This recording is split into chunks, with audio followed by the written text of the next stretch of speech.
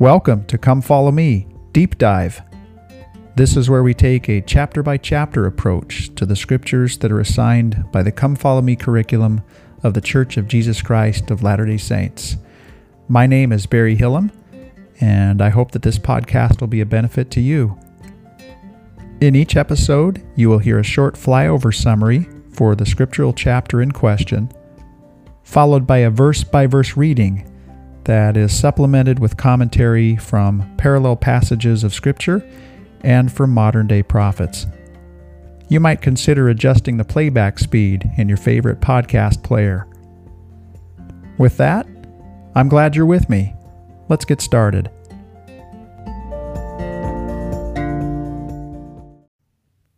Mosiah, chapter 29. Well, here we have come to the end of the book of Mosiah, of course. This is the final chapter. It's also certainly the end of an era and the beginning of a new. Specifically, in Mosiah 29, we turn the page and say goodbye to Alma and Mosiah, these characters that we've come to love and admire so much. This will happen at the end of chapter 29. And we will leave the era of Nephite kings behind. And that era began with Nephi himself when he established his Nephite kingdom in 2 Nephi chapter 5. And then, of course, we saw how that was continued in a new place under the leadership of Mosiah 1. And then that kind of brings us to the present. Well, we saw that this new era was taking shape in the previous chapter, really, when Mosiah passed the kingly relics onto Alma instead of onto his own sons. This was our first indication that things were going to be different as Mosiah came to the end of his reign. So we'll return to that issue in just a moment. First, however, it is interesting to notice how there is symmetry in all of this as we step back and look at the form of the book of Mosiah. At the very beginning of the book, Benjamin was at the end of his reign. And in Mosiah chapter 1, King Benjamin transferred the records and the relics. We can kind of say it that way and remember that the records would have included the small plates of Nephi, the large plates of Nephi, and the brass plates. And the relics, we know that would have included the sword of Laban and the Liahona, and as we've come to learn in the previous chapters, the interpreters as well. So King Mosiah transferred these records and these relics to his 29-year-old son, Mosiah, because it says that he began to reign in his 30th year. Then in the next chapter, he made his transfer of authority official before the people. And this, of course, was the beginning of King Benjamin's address, which he also wrote and disseminated in that form. Now, here we are at the end of the book of Mosiah, and we see the same pattern. Now it is Mosiah, the son of Benjamin, that is at the end of his rule. And again, his death will be recorded at the end of this chapter, and it'll say that in the 33rd year of his reign, being 63 years old, Mosiah died. So here he is at the end of his reign, and he transferred the records and the relics, really all of the same things, presumably, that Benjamin transferred to him. But with the addition of more records, he would have had the record of Zeniff, as Mormon called it, and of course the 24 jaredite plates. And there may have been other things as well. So his intention was to transfer those records to his heir. And then he will make that official in the following chapter, which is this chapter, Mosiah chapter 29, and he will do so in a written message, just in the same way. So it's in this way that the book of Mosiah begins just as it ends, or we could say it ends just as it began. But of course, as we know, there is a twist. Mosiah's heir apparent, along with all of his brothers, so that was Aaron, who was the heir apparent, rejected the throne.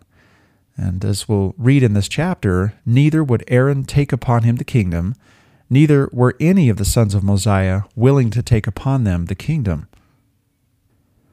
So this is why we found that the transfer of records in the previous chapter, Mosiah chapter 28, was between King Mosiah and the son of Alma. I mentioned in the previous chapter, as we encountered that this is an interesting chiastic turn of events as we transition from one Nephite generation to the next, because the ruler's sons, In other words, the sons of Mosiah, well, they become the ministers, as we read at the end of the previous chapter. Whereas the minister's son, who is Alma the Younger, he becomes the ruler. Well, it's not surprising then, as we come to Mosiah chapter 29, that the rule of the Nephite kingdom is transferred to Alma the Younger. We are already set up for that in Mosiah chapter 28. What is surprising, however, is that the entire system of governance is changed. And here is where we truly come to the end of an era, then. Alma the Younger will not be the next Nephite king. Instead, he will be the first Nephite chief judge. What will follow then, as we look at Mosiah chapter 29, after some opening narration from Mormon, is Mosiah's own words on the matter. We'll come back to that and look at the structure of the chapter, of course, but we'll read an excerpt from Mosiah's written message to the people. We'll get that word from word in his own language. And then towards the end of Mosiah's address or his written message, Mormon will simply summarize that. And then he will narrate the book to a close. And that's when we come, of course, to the passing of Alma and Mosiah. So because of this, Mosiah 29 is really unique in form and, of course, in content.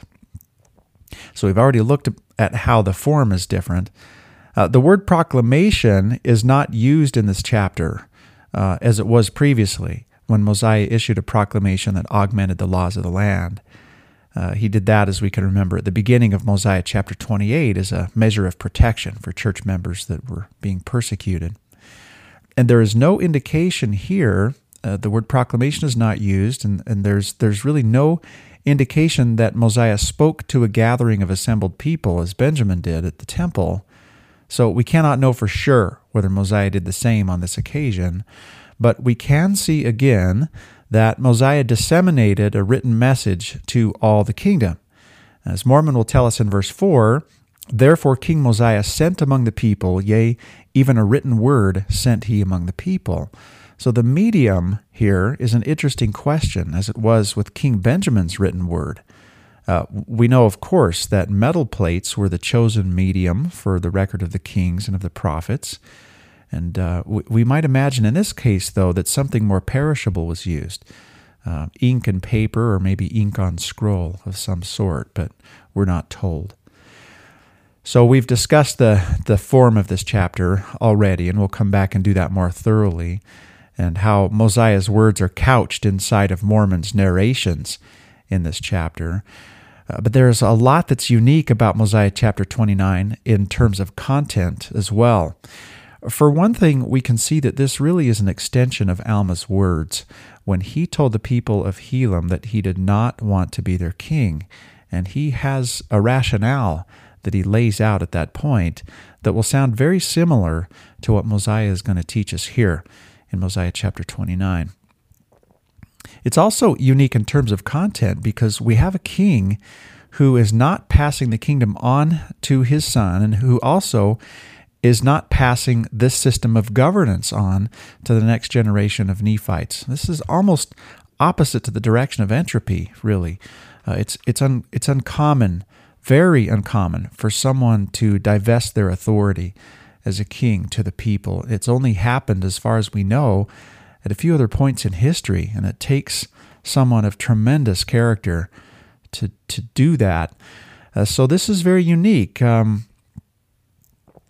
We know that the prophet Samuel had told the Israelites not to go in this direction. He did not want them to have a king and told them that the Lord didn't want them to have a king. But of course, they wanted that. So we saw the ancient Israelites going in the opposite direction. They went from an era of judges, not that that was a perfect time, but they went from an era of judges into an era of kings. And here, we're going the other direction, from an era of kings to an era of judges. So that's quite unique. Well, what led Mosiah to make this change? We'll explore this in more depth, of course, as we move through the text and read some associated commentary. What we know already, though, is that there are several things that would have had a profound effect upon Mosiah based upon what we've already seen in this book. We're about to learn, of course, that Mosiah's sons do not want to rule as king, and of course that's a major reason for why this kingdom is not continuing. But really, there are a lot of other reasons too. I think Alma could have been made the next king.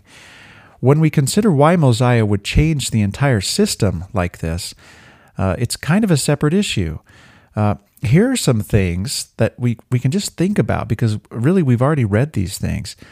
These would have undoubtedly led to this change. First of all, consider Benjamin's influence on all of this. The way that he transferred the kingdom to Mosiah at the beginning of this book was quite unique because of the way that he involved the people in almost a democratic way. All of them were involved in covenant making.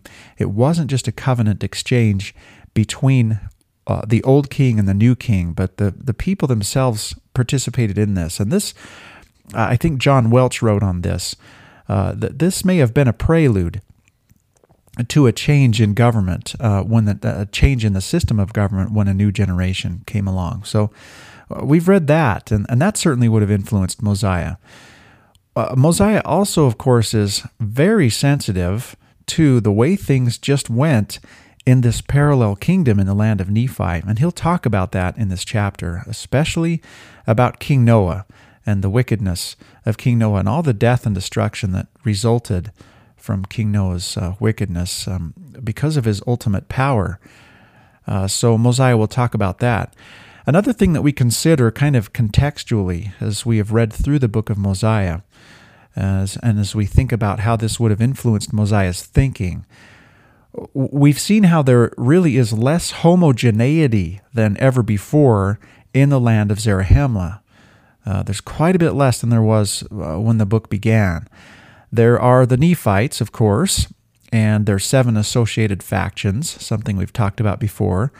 There are the Mulekites, those descendants of Zarahemla, who was a descendant of Mulek, of course, who was a descendant of King Zedekiah himself.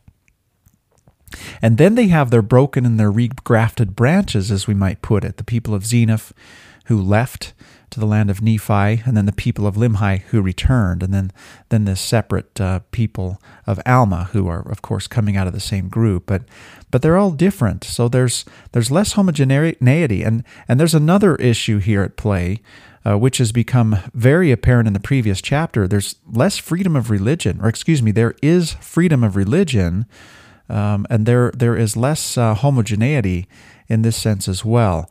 There are other churches in the land of Zarahemla. Laws and governance are needed then that will preserve this freedom of religion so that it will also accommodate for the true church. So that's something that must have influenced Mosiah. So maybe this really strongly motivated him to pursue a system of governance that accommodated for all this heterogeneity in his kingdom. Finally, here's really something to consider. In the previous chapter, we just saw Mosiah finally translating these 24 golden plates that Limhi told Ammon about, and Ammon said, I know who can translate this. And Mosiah finally does in Mosiah chapter 28. Well, we can imagine that Mosiah, when he translated these plates, would have seen the rise and the fall of many kings in this record. And this will bear out for us when we read Moroni's abridgment of this. But remember that what we read in the book of Ether is indeed an abridgment, whereas Mosiah came to know the entire record as he translated it. And it may be that inside of those 24 golden plates there were very specific teachings on this subject of governance by king. So those are all things to consider. All of this must have led then to Mosiah's teachings that we'll read in this chapter when he says, you cannot dethrone an iniquitous king, save it be through much contention and the shedding of blood. And he says he has his friends in iniquity, and he keepeth his guards about him, and teareth up the laws of those who have reigned in righteousness before him, and trampleth under his feet the commandments of God. So this is how the book of Mosiah will end then, and how Mosiah chapter 29 will end. The entire book, really, of Mosiah shows different facets of the same theme. It is how best to govern under a variety of challenges that come from without and from within.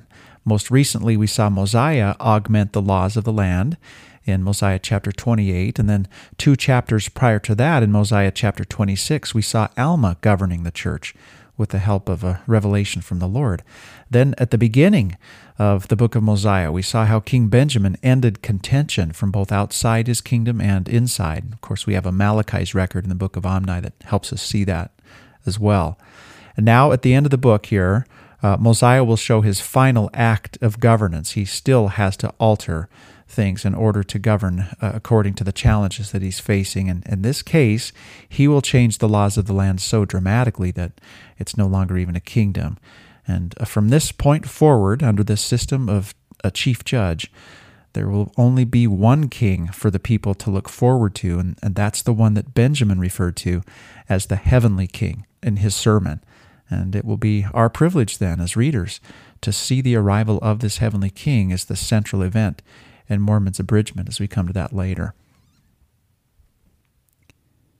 Now, before moving into a flyover summary of this chapter, I also want to read commentary from Ogden and Skinner that kind of summarize this entire chapter and consider this change in forms of government. So they say this: there are various systems of government.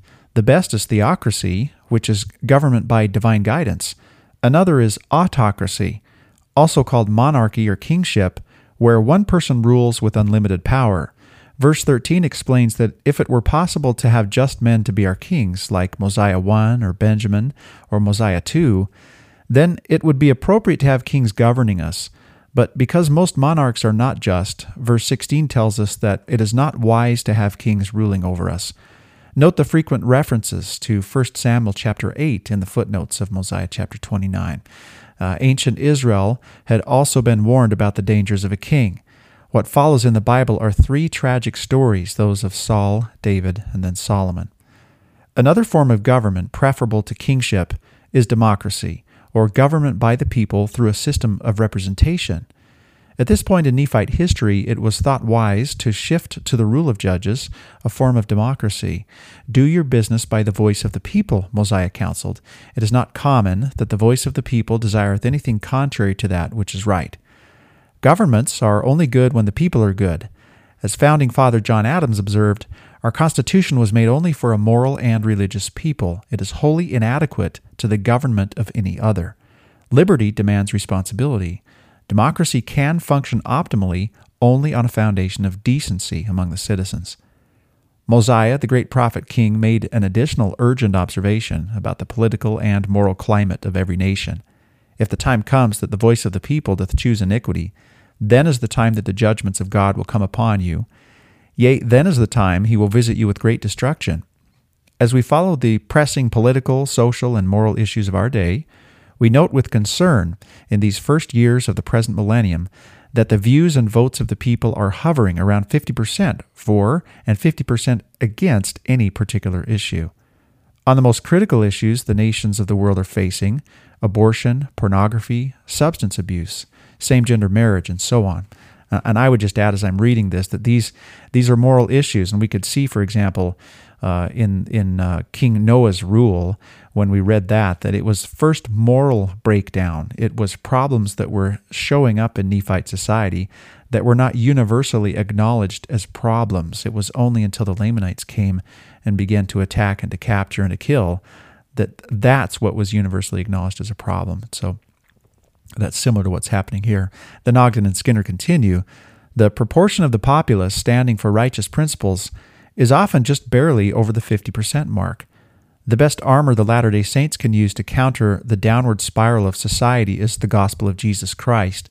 The most important work being done on earth is the dissemination of the greatest power for lifting the souls of men, the eternal plan of salvation through the atonement of Jesus Christ.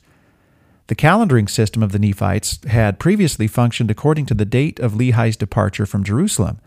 Now they began calculating from the beginning of the reign of the judges. So, of course, we'll read about that later. Later, the Nephite civilization would change one more time to the same system used by much of the modern world, calculating from the date of Christ's birth.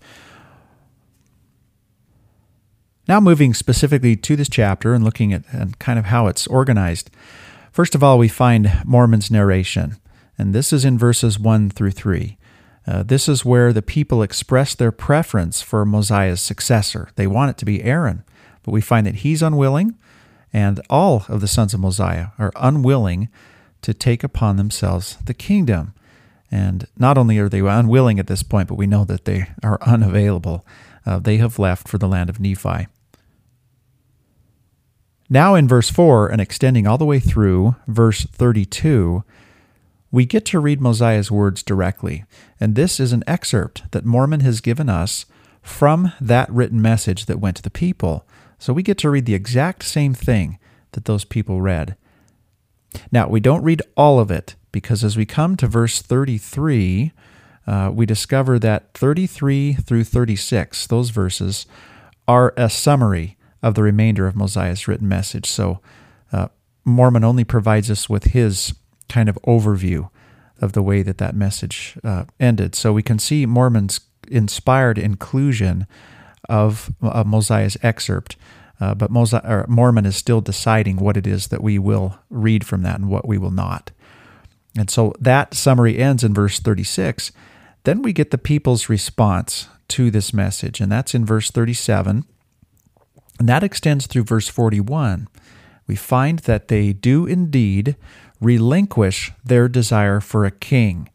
So they respond positively to Mosiah's message. This is no small thing. It's no small thing for a king to divest his authority to the people in this manner. It just usually doesn't happen in history, and it's no small thing for the people to embrace this new system. I think it's an act of faith. So they vote for judges, and then among those judges there is one that is the chief judge, and we discover that in verse 42. And in verse 42 through 44, we find that Alma the Younger, the son of the great Alma, is appointed as chief judge. Then with the final 3 verses of this chapter, Mormon provides us with the end, with information that tells us that Alma the elder, that his life has ended. And he died at 82 years old, as he says in verse 45, and then tells us that King Mosiah dies in verse 36. And so then Mormon uses his editorial language in the very final verse, saying, "And thus." Of course, at other times he will interject with, "and thus we see." But here he says, "And thus ended the reign of the kings over the people of Nephi." So Mormon is telling us we've come to the end of an era. This reign of kings that began with Nephi's reign in the land of Nephi, back in 2 Nephi chapter 5, this era has now come to an end, and also has the days of Alma, who is the founder of their church, and of course of King Mosiah. So moving back to verse 1, "Now when Mosiah had done this, he sent out throughout all the land among all the people, desiring to know their will who should be their king." So when it says that Mosiah had done this, we can remember what it is that he had done at the end of Mosiah chapter 28. He had transferred records to Alma the Younger, and included among those were those that he translated, the Jaredite records. So after he had done that, he sent throughout all the land among all the people, desiring to know their will concerning who should be their king. So that's already a democratic gesture. Now, verse 2, "And it came to pass that the voice of the people came, saying, We are desirous that Aaron, thy son, should be our king and our ruler." Back to this gesture of appealing to the people, here's something from Daniel Ludlow. "The order of the birth of the 4 sons of Mosiah is never made clear in the Book of Mormon. The listing in Mosiah chapter 27, verse 34, where it says Ammon, Aaron, Omner, and Himni, would indicate that Ammon was the firstborn, followed by Aaron, then Omner, and Himni. Also, the fact that Ammon was the leader on their missionary journey to the Lamanites would seem to indicate that Ammon was the eldest.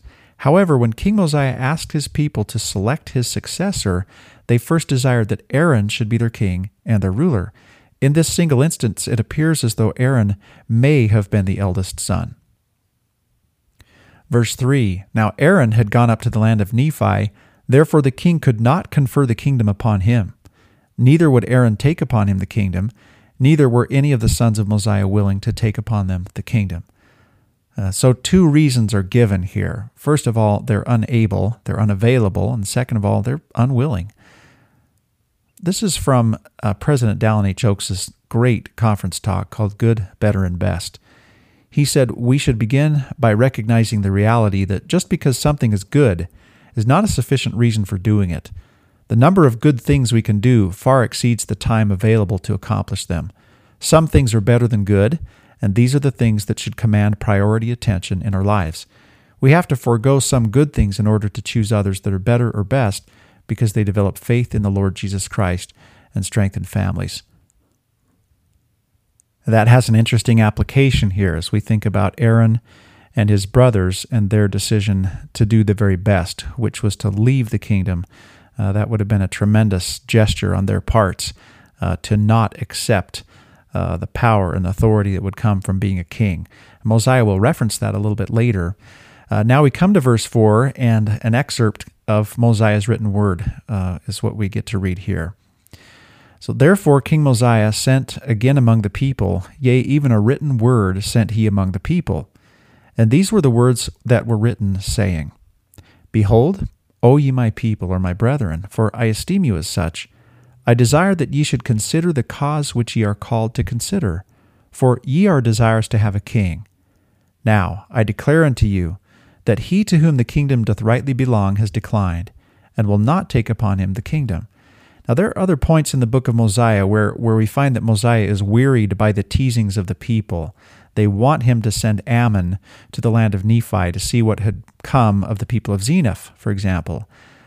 They also were really desirous that he would translate the Jaredite plates. There are a couple other examples of that as well. We don't get that here. We don't know what their level of desire was for another king, but Mosiah does say in verse 5 that the people were desirous to have a king. That is also the case, of course, under Samuel's leadership in 1 Samuel chapter 8.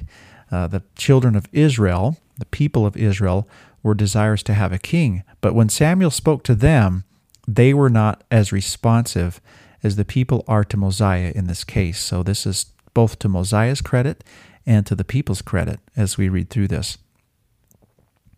Verse 6, Now I declare unto you that he to whom the kingdom doth rightly belong has declined, and will not take upon him the kingdom. And now if there should be another appointed in his stead, behold, I fear there would rise contentions among you. So this suggests that Aaron was very much their first choice, and that choosing him was probably in keeping with the order of things, what we would call the law of primogeniture, perhaps. And who knoweth but what my son, to whom the kingdom doth belong, should turn to be angry, and draw away a part of this people after him, which would cause wars and contentions among you, which would be the cause of shedding much blood, and perverting the way of the Lord, yea, and destroy the souls of many people. Now I say unto you, let us be wise and consider these things, for we have no right to destroy my son. So that's an interesting angle that Mosiah is bringing to them. Neither should we have any right to destroy another if he should be appointed in his stead. And if my son should turn again to his pride and vain things, now remember, he most certainly was caught up in his pride and vain things, and we discovered that a few chapters back in the book of Mosiah. So Aaron is a reformed man, and so Mosiah is saying, I don't want you to ruin my son. I don't want kingship to ruin my son. And on top of that, imagine if he returned to his pride and his vain things. Then Mosiah continues, he, in this state, would recall the things which he had said, and claim his right to the kingdom, which would cause him and his people to commit much sin. And now, let us be wise and look forward to these things, and do that which will make for the peace of this people. Therefore I will be your king the remainder of my days. Nevertheless, let us appoint judges, to judge this people according to our law, and we will newly arrange the affairs of this people. So that's his way of saying, we're going to restructure this. For we will appoint wise men to be judges, that will judge this people according to the commandments of God. Now we're already used, and the people would have been used to a governing system that had not only a king, but a cadre of priests that surrounded him. We saw that with Noah, and we noticed very recently that Mosiah consulted with his priests in a matter of governance before he altered or augmented the laws of the land. to accommodate for more religious freedom in the previous chapter. So they're already used to this concept of multiple characters that stand at the head of the government. But in this case, Mosiah is going to change that so that it's a system of judges. John Welch wrote this, and this is called Law of Mosiah. Important changes occurred in Nephite law and society with the establishment and promulgation of the Law of Mosiah in 92 BC. Details about this significant legal reform embedded in the narrative of the Book of Mormon shows that the Law of Mosiah, as it was called in Alma, or will be called in Alma chapter 11, verse 1, was solidly rooted in ancient Near Eastern ideas and legal tradition. Research into the laws and jurisprudence of the ancient Near East sheds light on the legal provisions and procedures reflected in the Book of Mormon. Whoever wrote the Book of Mormon was intimately familiar with the workings of ancient Israelite law and with the Nephite legal system that derived from it. King Mosiah established specific laws. In so doing, he was acting like other ancient lawgivers, such as the famous Babylonian lawgiver Hammurabi or the great Israelite leader Moses. In antiquity, such leaders personally acted to issue laws for the express purpose of establishing justice and equity among their people. Likewise, one of Mosiah's main motives was that all would be equal, and their judges were praised for filling their judgeships with justice and equity. We read that in Helaman chapter 3. Although the law of Mosiah allowed the people to select judges, it does not appear that these judges had the power to create law itself. The law that they applied was given them by Mosiah, and the laws under which they acted were remembered several generations later as the laws of Mosiah. That phrase is used again in Helaman chapter 4, for example. Like other ancient lawgivers, I think I'd just add here before continuing with what Welch is writing, that we can remember that Mosiah altered the land with one act in the previous chapter with his proclamation. And so it seems that the chief judge will not have the same ability without consulting with the people more broadly and running through a different process. Then Welch continues, like other ancient lawgivers who often drew on divine sources in legitimizing their laws, Mosiah gave the laws which the Lord commanded him to give up unto the people. That's in Helaman chapter 4, verse 22. For example, Moses issued the laws that Jehovah revealed to him, and Hammurabi claimed on his stele that the god Marduk had called him to make justice to appear in the land, and commanded him to set forth truth and justice by establishing his laws. The law of Mosiah primarily made procedural changes and probably did not make radical changes in the substantive rules of the law of Moses. Mosiah instructed the new Nephite judges to judge according to the laws given you by our fathers. And 22 years later, the Nephites were still strict in observing the ordinances of God according to the law of Moses. We'll read that in Alma chapter 30, verse 3. In its procedural and administrative enactments, the law of Mosiah can well be compared with the Israelite legal reform of King Jehoshaphat in 2 Chronicles chapter 19, verses 5 through 11. The law of Mosiah made changes in the judicial system. It abolished the kingship and instituted judges and officers. It also established an innovative procedure whereby a judge could be judged by a higher judge if he did not judge according to the law. It further established a procedure, and by the way, that we will read in verse 28 of this chapter. It further established a procedure for expelling unjust higher judges. If they did not judge righteously, that is, according to the law given by the fathers, a small number of the lower judges could be authorized by the people to judge the higher judges and remove them from office. And we'll read of that in verse 29 of this chapter. Now returning to the text, and Mosiah's words continue in verse 12.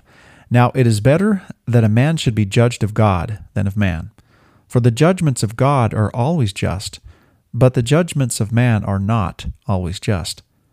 Therefore, if it were possible that you could have a just man to be your king, who had established the laws of God and judged this people according to his commandments, yea, if ye could have men for your kings who would do even as my father Benjamin did for this people, I say unto you, if this could always be the case, then it would be expedient that ye should always have kings to rule over you. And even I myself have labored with all the power and faculties which I have possessed to teach you the commandments of God and to establish peace throughout the land, that there should be no wars nor contentions, no stealing, nor plundering, nor murdering, nor any manner of iniquity. And whosoever has committed iniquity, him have I punished according to the crime which he has committed, according to the law which has been given to us by our fathers. Now I say unto you that because all men are not just, it is not expedient that ye should have a king or kings to rule over you. For behold, how much iniquity doth one wicked king cause to be committed? Yea, and what great destruction. Again, as I mentioned in the introduction to this, he knew this from reading Noah's record and from learning firsthand from people that lived under Noah's rule. But he also would have known this from translating the Jaredite records. In verse 18 he continues, Yea, remember King Noah. So he's just told us about Benjamin. Now here's this contrast. His wickedness and his abominations, and also the wickedness and abominations of his people. Behold, what great destruction did come upon them. And also because of their iniquities they were brought into bondage. This has been such an important comparison for us as well. We read what we did of King Benjamin's reign, and we kind of came into that narrative at the end of his reign. It could be that we would have read more about King Benjamin's reign if we had the lost manuscript.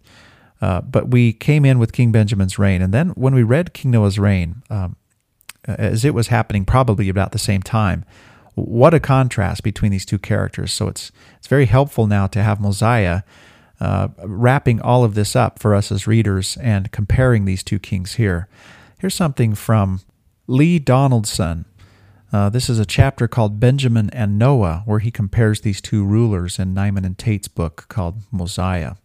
So he says here, the book of Mosiah's penetrating look into the characters of King Benjamin and King Noah illustrates a lesson on righteous and unrighteous uses of power and authority.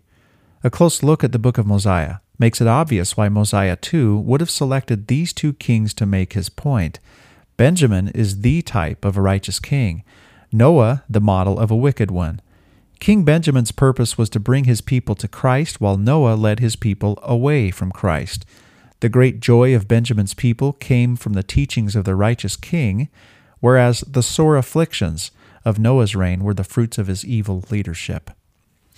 Now, verse 19, and were it not for the interposition of their all-wise Creator, and this because of their sincere repentance, they must unavoidably remain in bondage until now.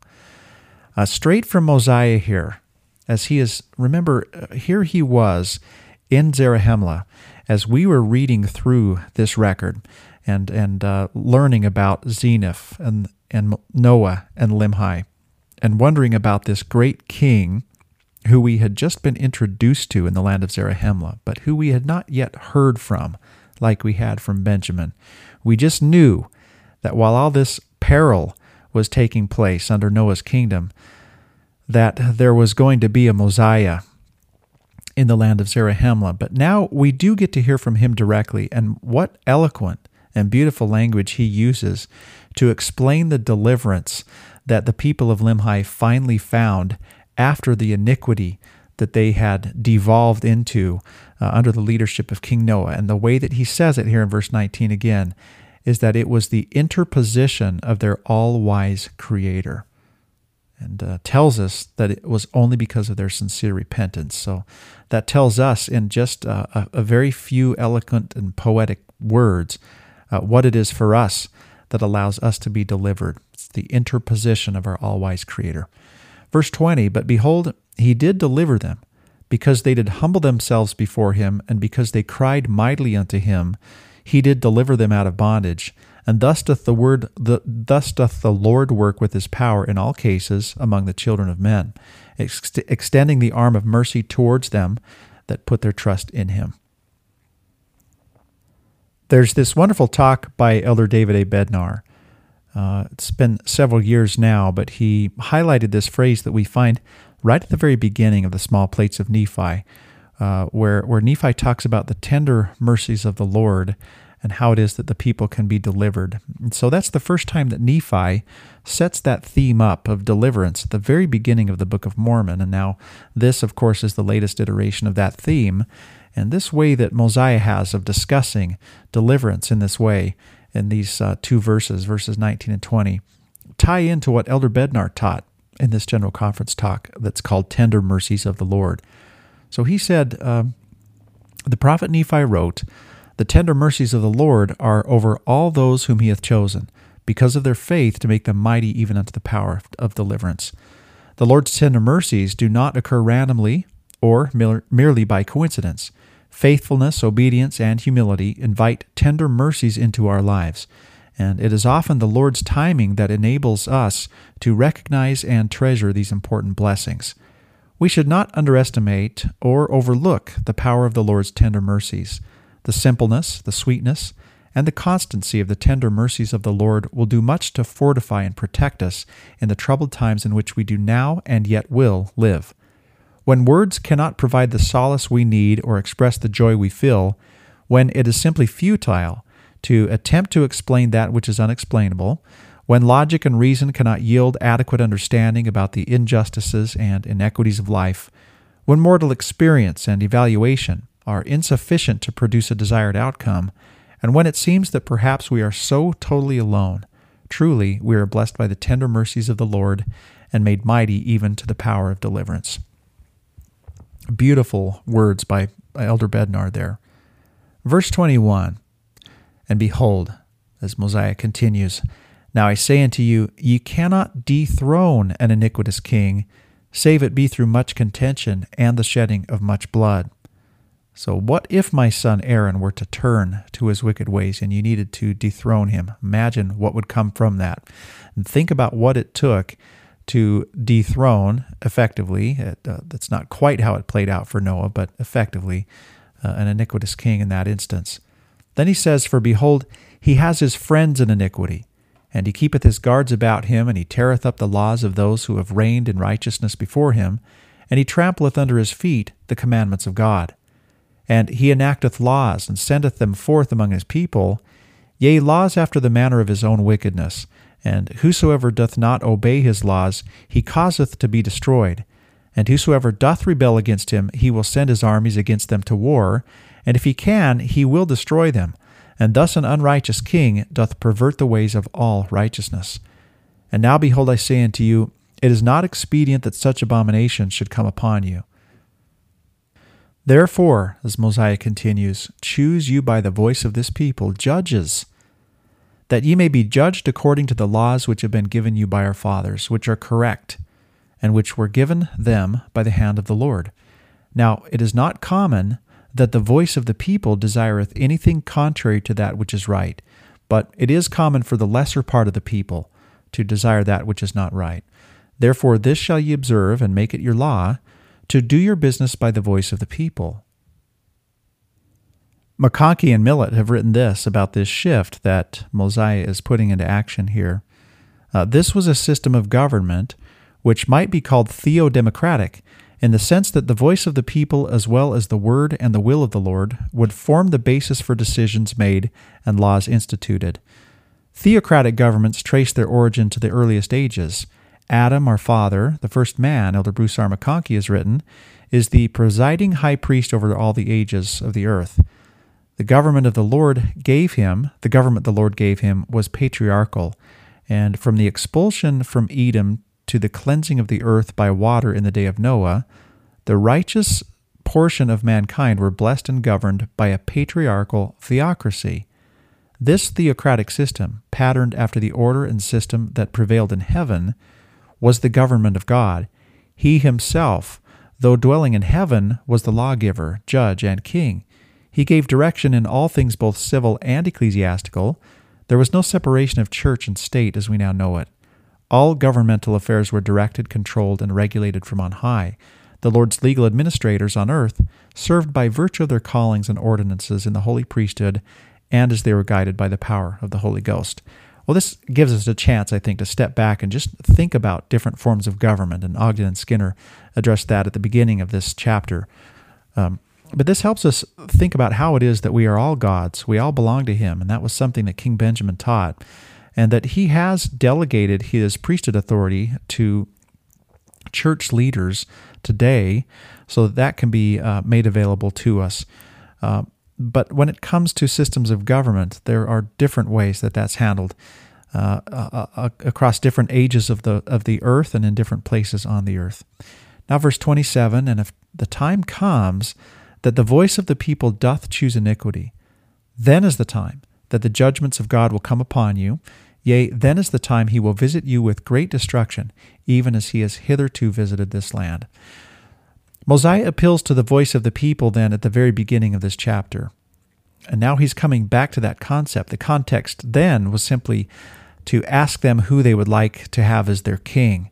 But now he is changing this, and he is elevating this idea of the voice of the people to a place where it can be a means for creating and enforcing laws. To this idea that the majority of people could choose that which is not right, we have this from the BYU Institute Manual. Elder Neal A. Maxwell of the Quorum of the 12 Apostles warned that we must not be indifferent to wickedness in society, because destruction awaits nations that choose unrighteousness. Speaking behaviorally, when what was once the lesser voice of the people becomes more dominant, then the judgments of God and the consequences of foolish selfishness follow.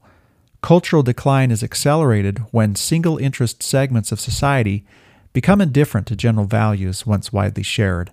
This drift is facilitated by the indifferent or the indulgent as society is led careful down to hell.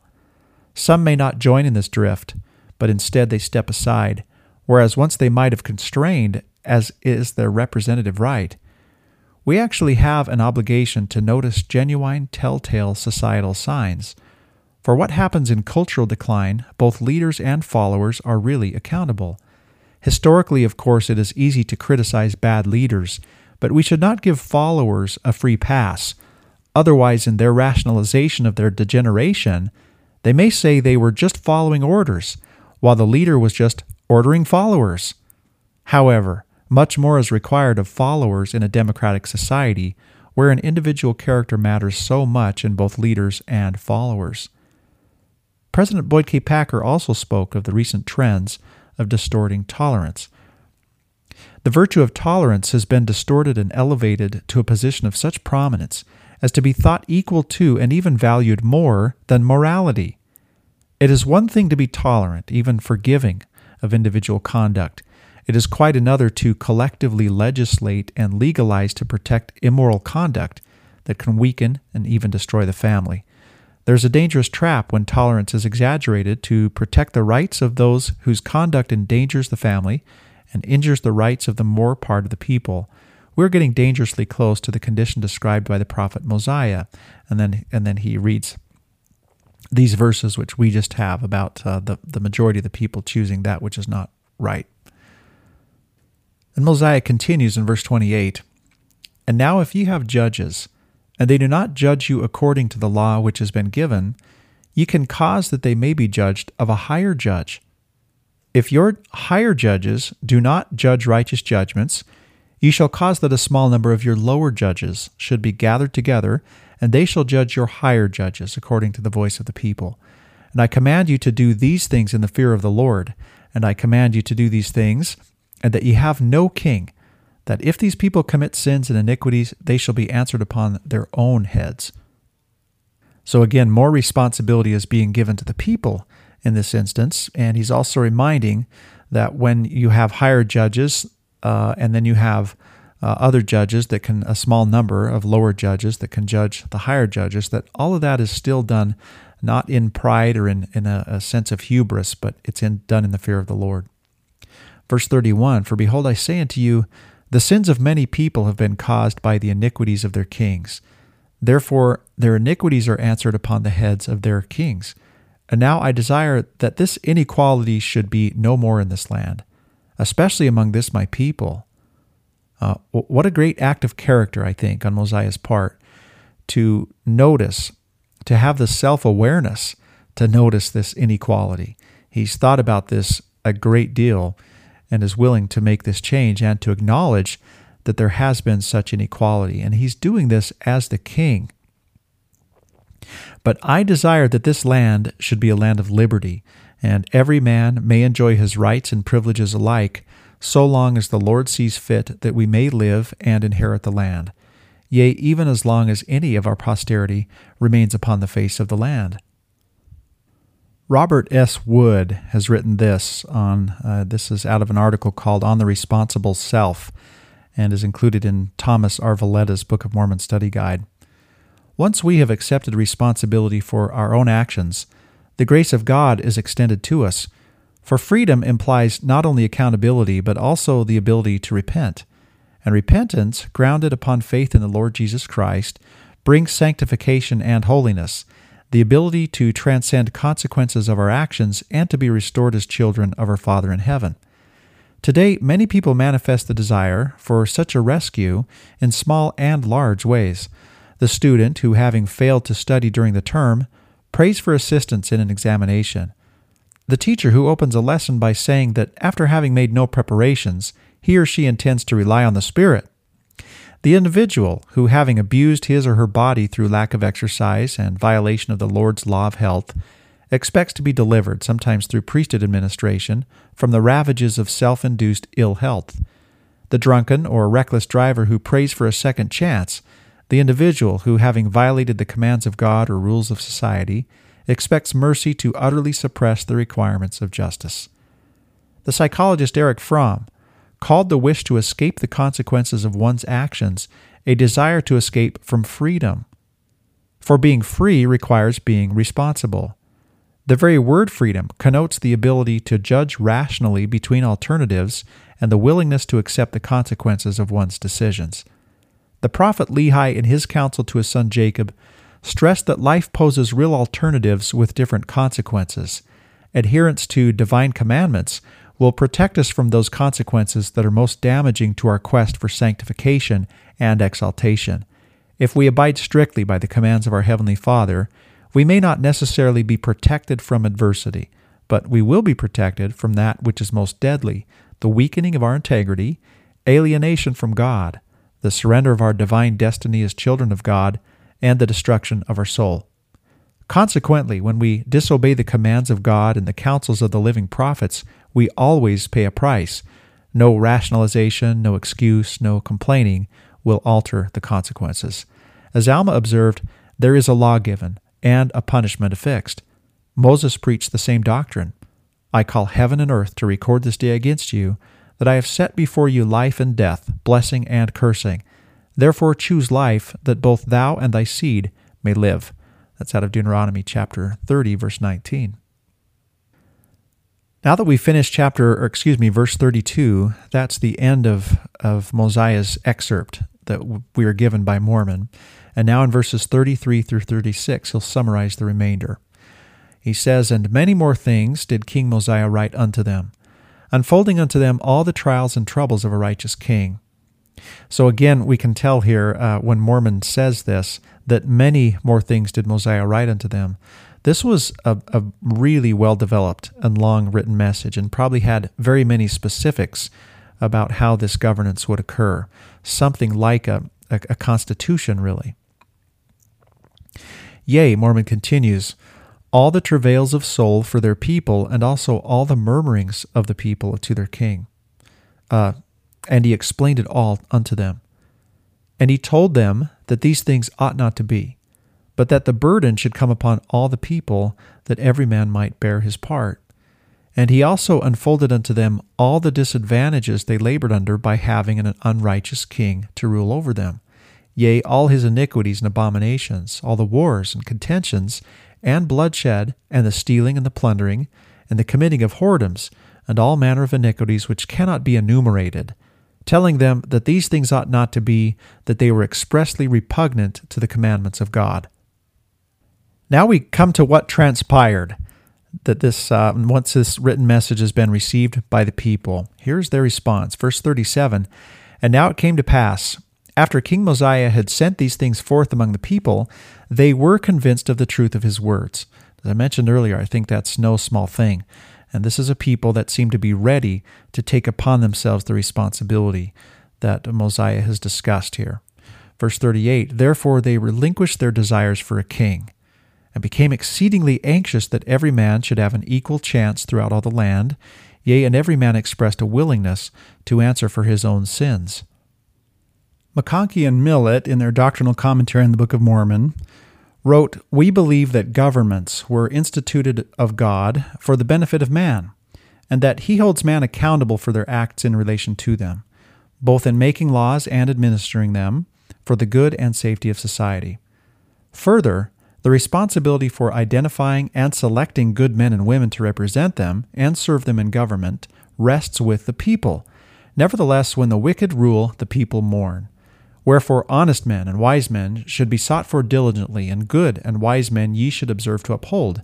Otherwise, whatsoever is less than these cometh of evil." That's out of Doctrine and Covenants, section 98, verses 8 through 10.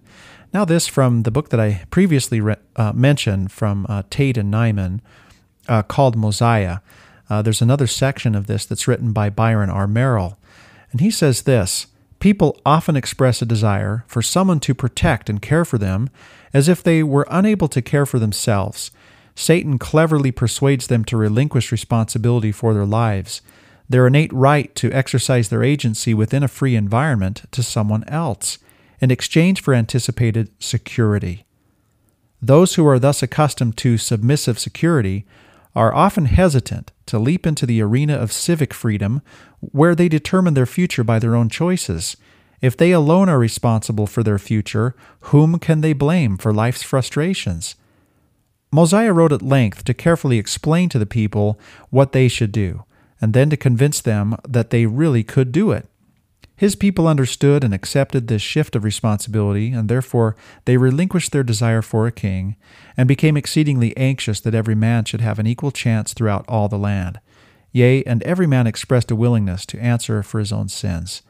Clearly the spirit of freedom was brooding over the Nephites.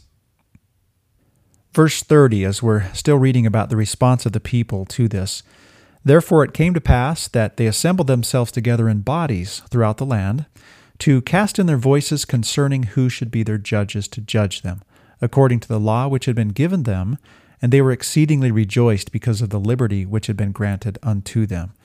So, before talking about the content, returning back to some commentary about the content of these teachings, just consider this scene, what it is that's happening here. This humble king who sees the need for a new system of government and who implements it so beautifully, and then this people who are willing to take upon them this responsibility that we've been discussing here. And the way that it's playing out is that they assemble in bodies and they begin to cast votes, really. Votes is not used here. It says they cast in their voices, which is a beautiful way, I think, of expressing the idea of voting. They cast in their voices concerning who should be their judges. Kay Edwards has written this section in Kent Jackson's book on the Book of Mormon, and this volume that extends from 1 Nephi to Alma 29. She writes this in a section that is called Kingdom of God and the Kingdoms of Men. Mosiah 29 is not a treatise about the superiority of democracy over kingship, but a discussion of fundamental principles of government that should be protected in any form of government. Elder Bruce R. McConkie pointed out that religion must be free from any earthly power and subject only to the powers of heaven if it is to have saving power. Thus, governments that inhibit freedom of religion, freedom of worship, and the freedom to choose one's own course curtail and even prevent the choice making that leads to salvation. I should have read choice making that leads to salvation. However, the 12th article of faith, enunciated by the prophet Joseph Smith, states, "We believe in being subject to kings, presidents, rulers, and magistrates, in obeying, honoring, and sustaining the law." Numerous illustrations in both the Old and New Testaments indicate that the Lord does not always require submission to evil secular power. However, New Testament guidelines give direction on how to function relative to secular authority. Long before the time of Jesus and Peter, divinely established theocracies had ceased to exist. Both Jesus and Peter were subject to secular powers that used religion for their own purposes or looked upon it as a necessary evil or viewed it as a pious nonsense. Jesus was fully aware of the domination of Rome and the political subservience of the Jews when he said, "Render unto Caesar the things which are Caesar's, and unto God the things that are God's." Peter's counsel to the saints in his day was, quote, "Submit yourselves to every ordinance of man for the Lord's sake, whether it be to the king as supreme, or unto governors, as unto them that are sent by him for the punishment of evildoers, and for the praise of them that do well. Such a course, Peter said, quote, is the will of God. Hence the words of counsel, honor all men, love the brotherhood, fear God, and honor the king. That comes out of 1 Peter chapter 2, verses 13 through 17. Elder James E. Talmage in 1899 gave this counsel to the saints for dealing with conflicts between religion and state. It is the duty of the saints to submit themselves to the laws of their country. Nevertheless, they should use every proper method as citizens or subjects of their several governments to secure for themselves and for all men the boon of freedom in religious service. It is not required of them to suffer without protest imposition by lawless persecutors or through the operation of unjust laws, but their protests should be offered in legal and proper order. The saints have practically demonstrated their acceptance of the doctrine that it is better to suffer evil than to do wrong by purely human opposition to unjust authority.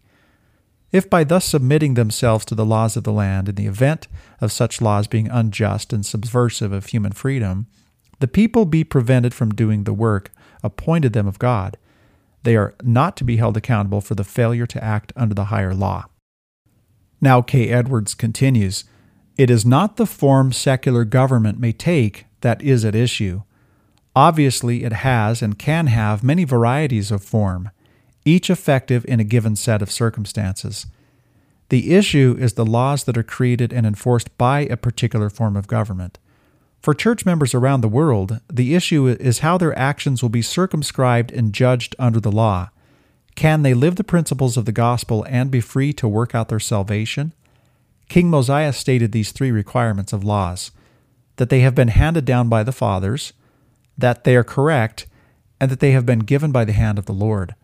These principles provide the people in any society a standard for evaluating the laws of their secular government. Verse 40, the people, now that they've assembled and cast in their voices, it says, and they did wax strong in love towards Mosiah. Yea, they did esteem him more than any other man. For they did not look upon him as a tyrant who was seeking for gain, yea, for that lucre which doth corrupt the soul. Imagine here, by the way, that there could have been those that had lived under King Noah's rule at this time, and what great respect they would have had for Mosiah. For he had not exacted riches of them, neither had he delighted in the shedding of blood, but he had established peace in the land, and he had granted unto his people that they should be delivered from all manner of bondage. Therefore they did esteem him, yea, exceedingly beyond measure.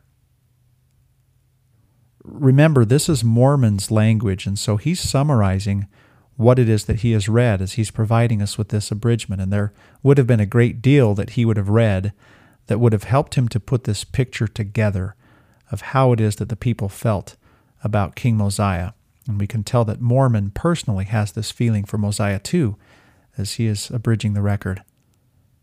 Reynolds and Sojal say this about Mosiah: as a king, he was a father to them, but as a prophet, seer, and revelator, he was the source from whence divine wisdom flowed unto them. We must go back to the days of the antediluvian patriarchs to find the peers of these three kings, the two Mosiahs and Benjamin, when monarchs ruled by right divine, and men were prophets, priests, and kings by virtue of heaven's gift and God's will. That's a wonderful point by Reynolds and Sojal, that there's no other comparable stretch of three kings that reign in such righteousness that we even know of, and we'd probably have to go even earlier than the flood to find them. Now Reynolds and Sojal continue, as a lawmaker, Mosiah may be regarded among the most eminent this world has produced. We regard him in some respects as the Moses, in others the Alfred the Great of his age and his nation. But besides him being a king, he was also a seer. The gift of interpreting strange tongues and languages was his. By this gift he translated from the 24 plates of gold found by the people of King Limhi the records of the Jaredites. No wonder that a man possessed of such gifts, so just and merciful in the administration of the law, so perfect in his private life, should be esteemed more than any man by his subjects, and that they waxed strong in their love towards him. Now this from Elder Neely Maxwell. He said, laboring with his own hands, Mosiah was a man of peace and freedom. He wanted the children of Christ to esteem their neighbors as themselves. King Mosiah was deeply anxious that all the people have an equal chance. Yet there would be no free rides because, said he, every man would bear his own part. Mosiah also faced the challenges of leading a multi-grouped society: Nephites, Zoramites, Mulekites, Nehorites, Limhites in Gideon, as well as those Covenanters in Alma's group. How varied these interest groups were, and how yet united in their love of their leader. Then, verse 41, and it came to pass that they did appoint judges to rule over them, or to judge them according to the law, and this they did throughout the land. So we're still talking about the way the people gathered, how they cast in their voices and voted for judges. Now we discover in verse 42 how Alma fits into all of this, because we knew in the previous chapter that he was given the records and the relics. So he was being set up in our minds as readers as the heir apparent. And then we have this twist as we read Mosiah chapter 29, where we discover that there will be no heir. Well, there's still a place for Alma that is definitely unique and will be very similar to that of a king. He will be the sovereign, or I should say the senior ruler in this case. And of course, he'll be the chief judge instead of the king. So the people, they cast their vote for the person playing this role as well. And we read this in verse 42, and it came to pass that Alma was appointed to be the first chief judge, he being also the high priest, his father having conferred the office upon him, and having given him the charge concerning all the affairs of the church.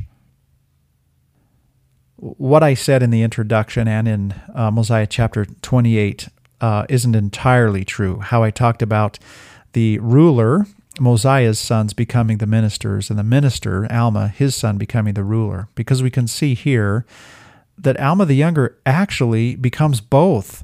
He has become the high priest, assuming the same role that his father Alma took upon himself, as we saw in Mosiah chapter 25, when he came to the land of Zarahemla and assumed that role among all the Nephites more broadly.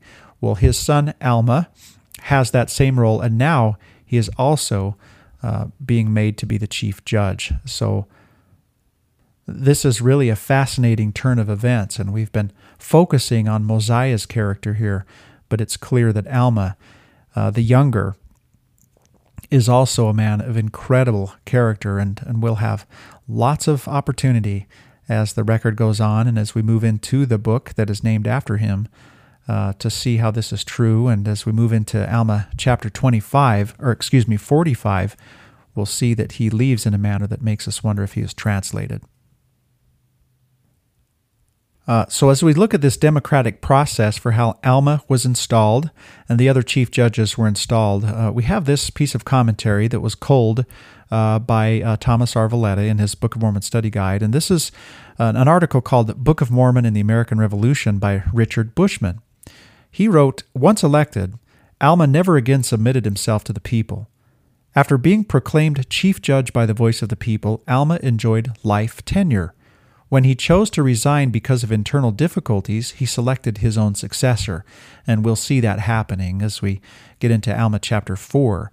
Alma will step down and only assume the role as the chief priest, or as the high priest at that point, and then the chief judgeship will be given to someone else. Now Bushman continues, "That seems to have been the beginning of a dynasty. In the next succession, the judgeship passed to the chief judge's son, and thence by right to the successive sons of the judges. Although democratic elements were there, the judges were confirmed by the voice of the people.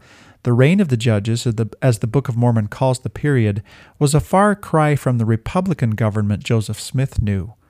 When judges were instituted, Mosiah provided that a greater judge could remove lesser judges, and a number of lesser judges try venal higher judges, but the book records no instance of impeachment. It was apparently not a routine working principle. All other limitations on government are missing. There was no written constitution defining rulers' powers."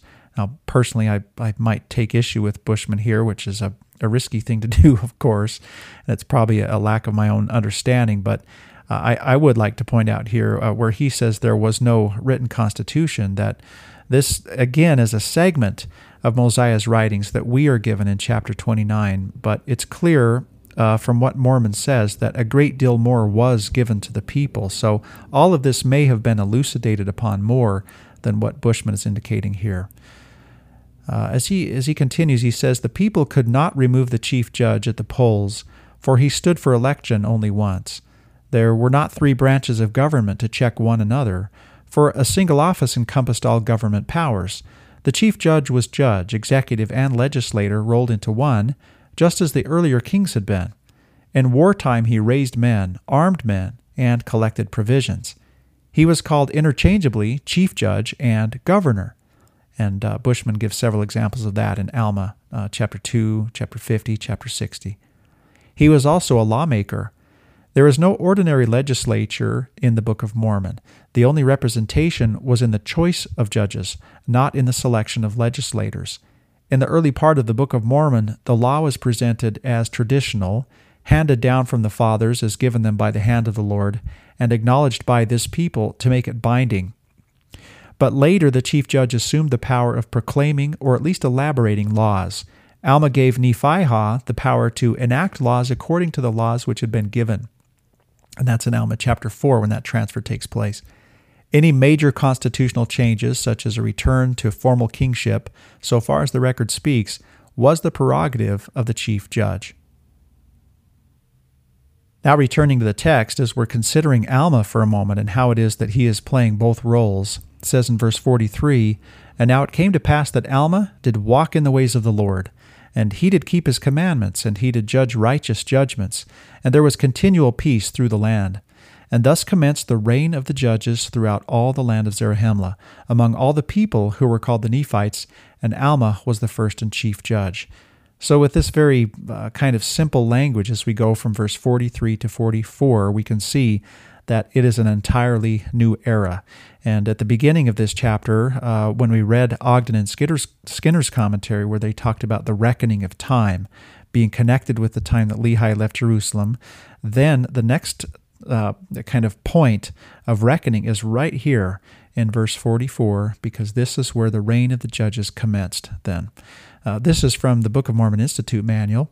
The change in the government instituted through King Mosiah was so significant, from then until the birth of Christ, the Nephites recorded their time in relation to the beginning of the reign of the judges. Previously, the Nephites kept track of time from the year Lehi left Jerusalem. McConkie and Millett will essentially say the same thing, but in a slightly different way. After Lehi left Jerusalem, time was reckoned according to the date of his departure. For example, 50 years after Lehi left Jerusalem.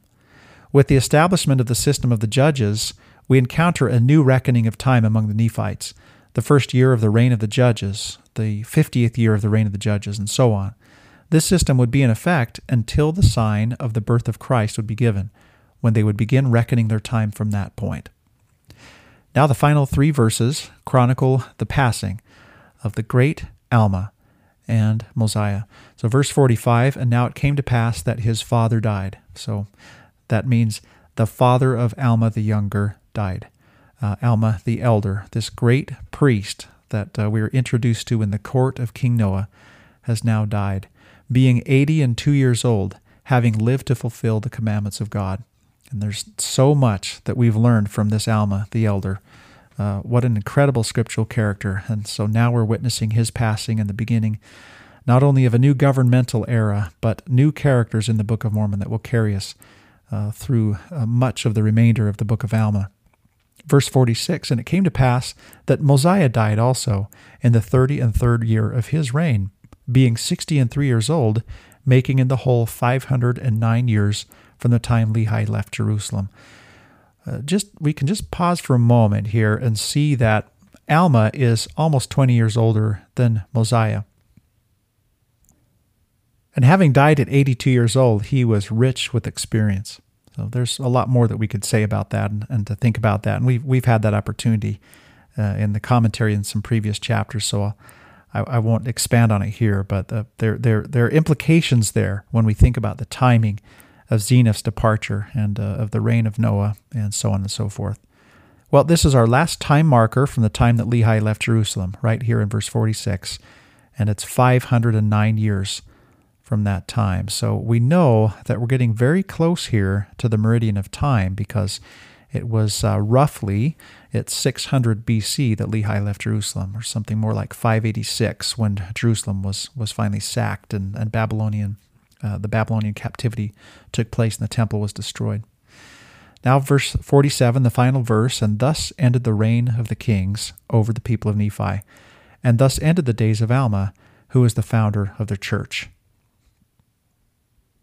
So all very factual language from Mormon as he abridges this and delivers it to us. And over the top of that, we can add this layer of significance as we see that we're truly coming to the end of an era as we finish the book of Mosiah and Mosiah chapter 29, and as we now prepare to move into the largest book of the Book of Mormon, the Book of Alma. So this brings us to the end of Mosiah chapter 29.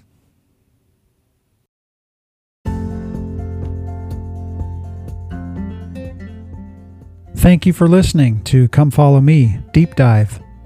I want to acknowledge the resources that have helped me prepare this and previous episodes of this podcast. Grant Hardy's Reader's Edition of the Book of Mormon has helped me with the sectional divisions in these chapters. Kelly Ogden and Andrew Skinner's verse-by-verse commentary on the Book of Mormon has provided me with rich commentary. I also want to acknowledge a new resource that I've used for the last few chapters, which is the Book of Mormon Study Guide, the revised edition from Thomas R. Valletta. Parallel passages of Scripture and general conference addresses that come to mind also play a prominent role in this podcast, as do my own thoughts and writings. For them and any errors that you find in them, I of course am solely responsible. I hope that this podcast has had the effect of drawing you to the scriptural text that is so rich with detail and generous with truths that can help us navigate through our own lives, and most importantly, draw closer to God in our study of His Word. So thank you for listening.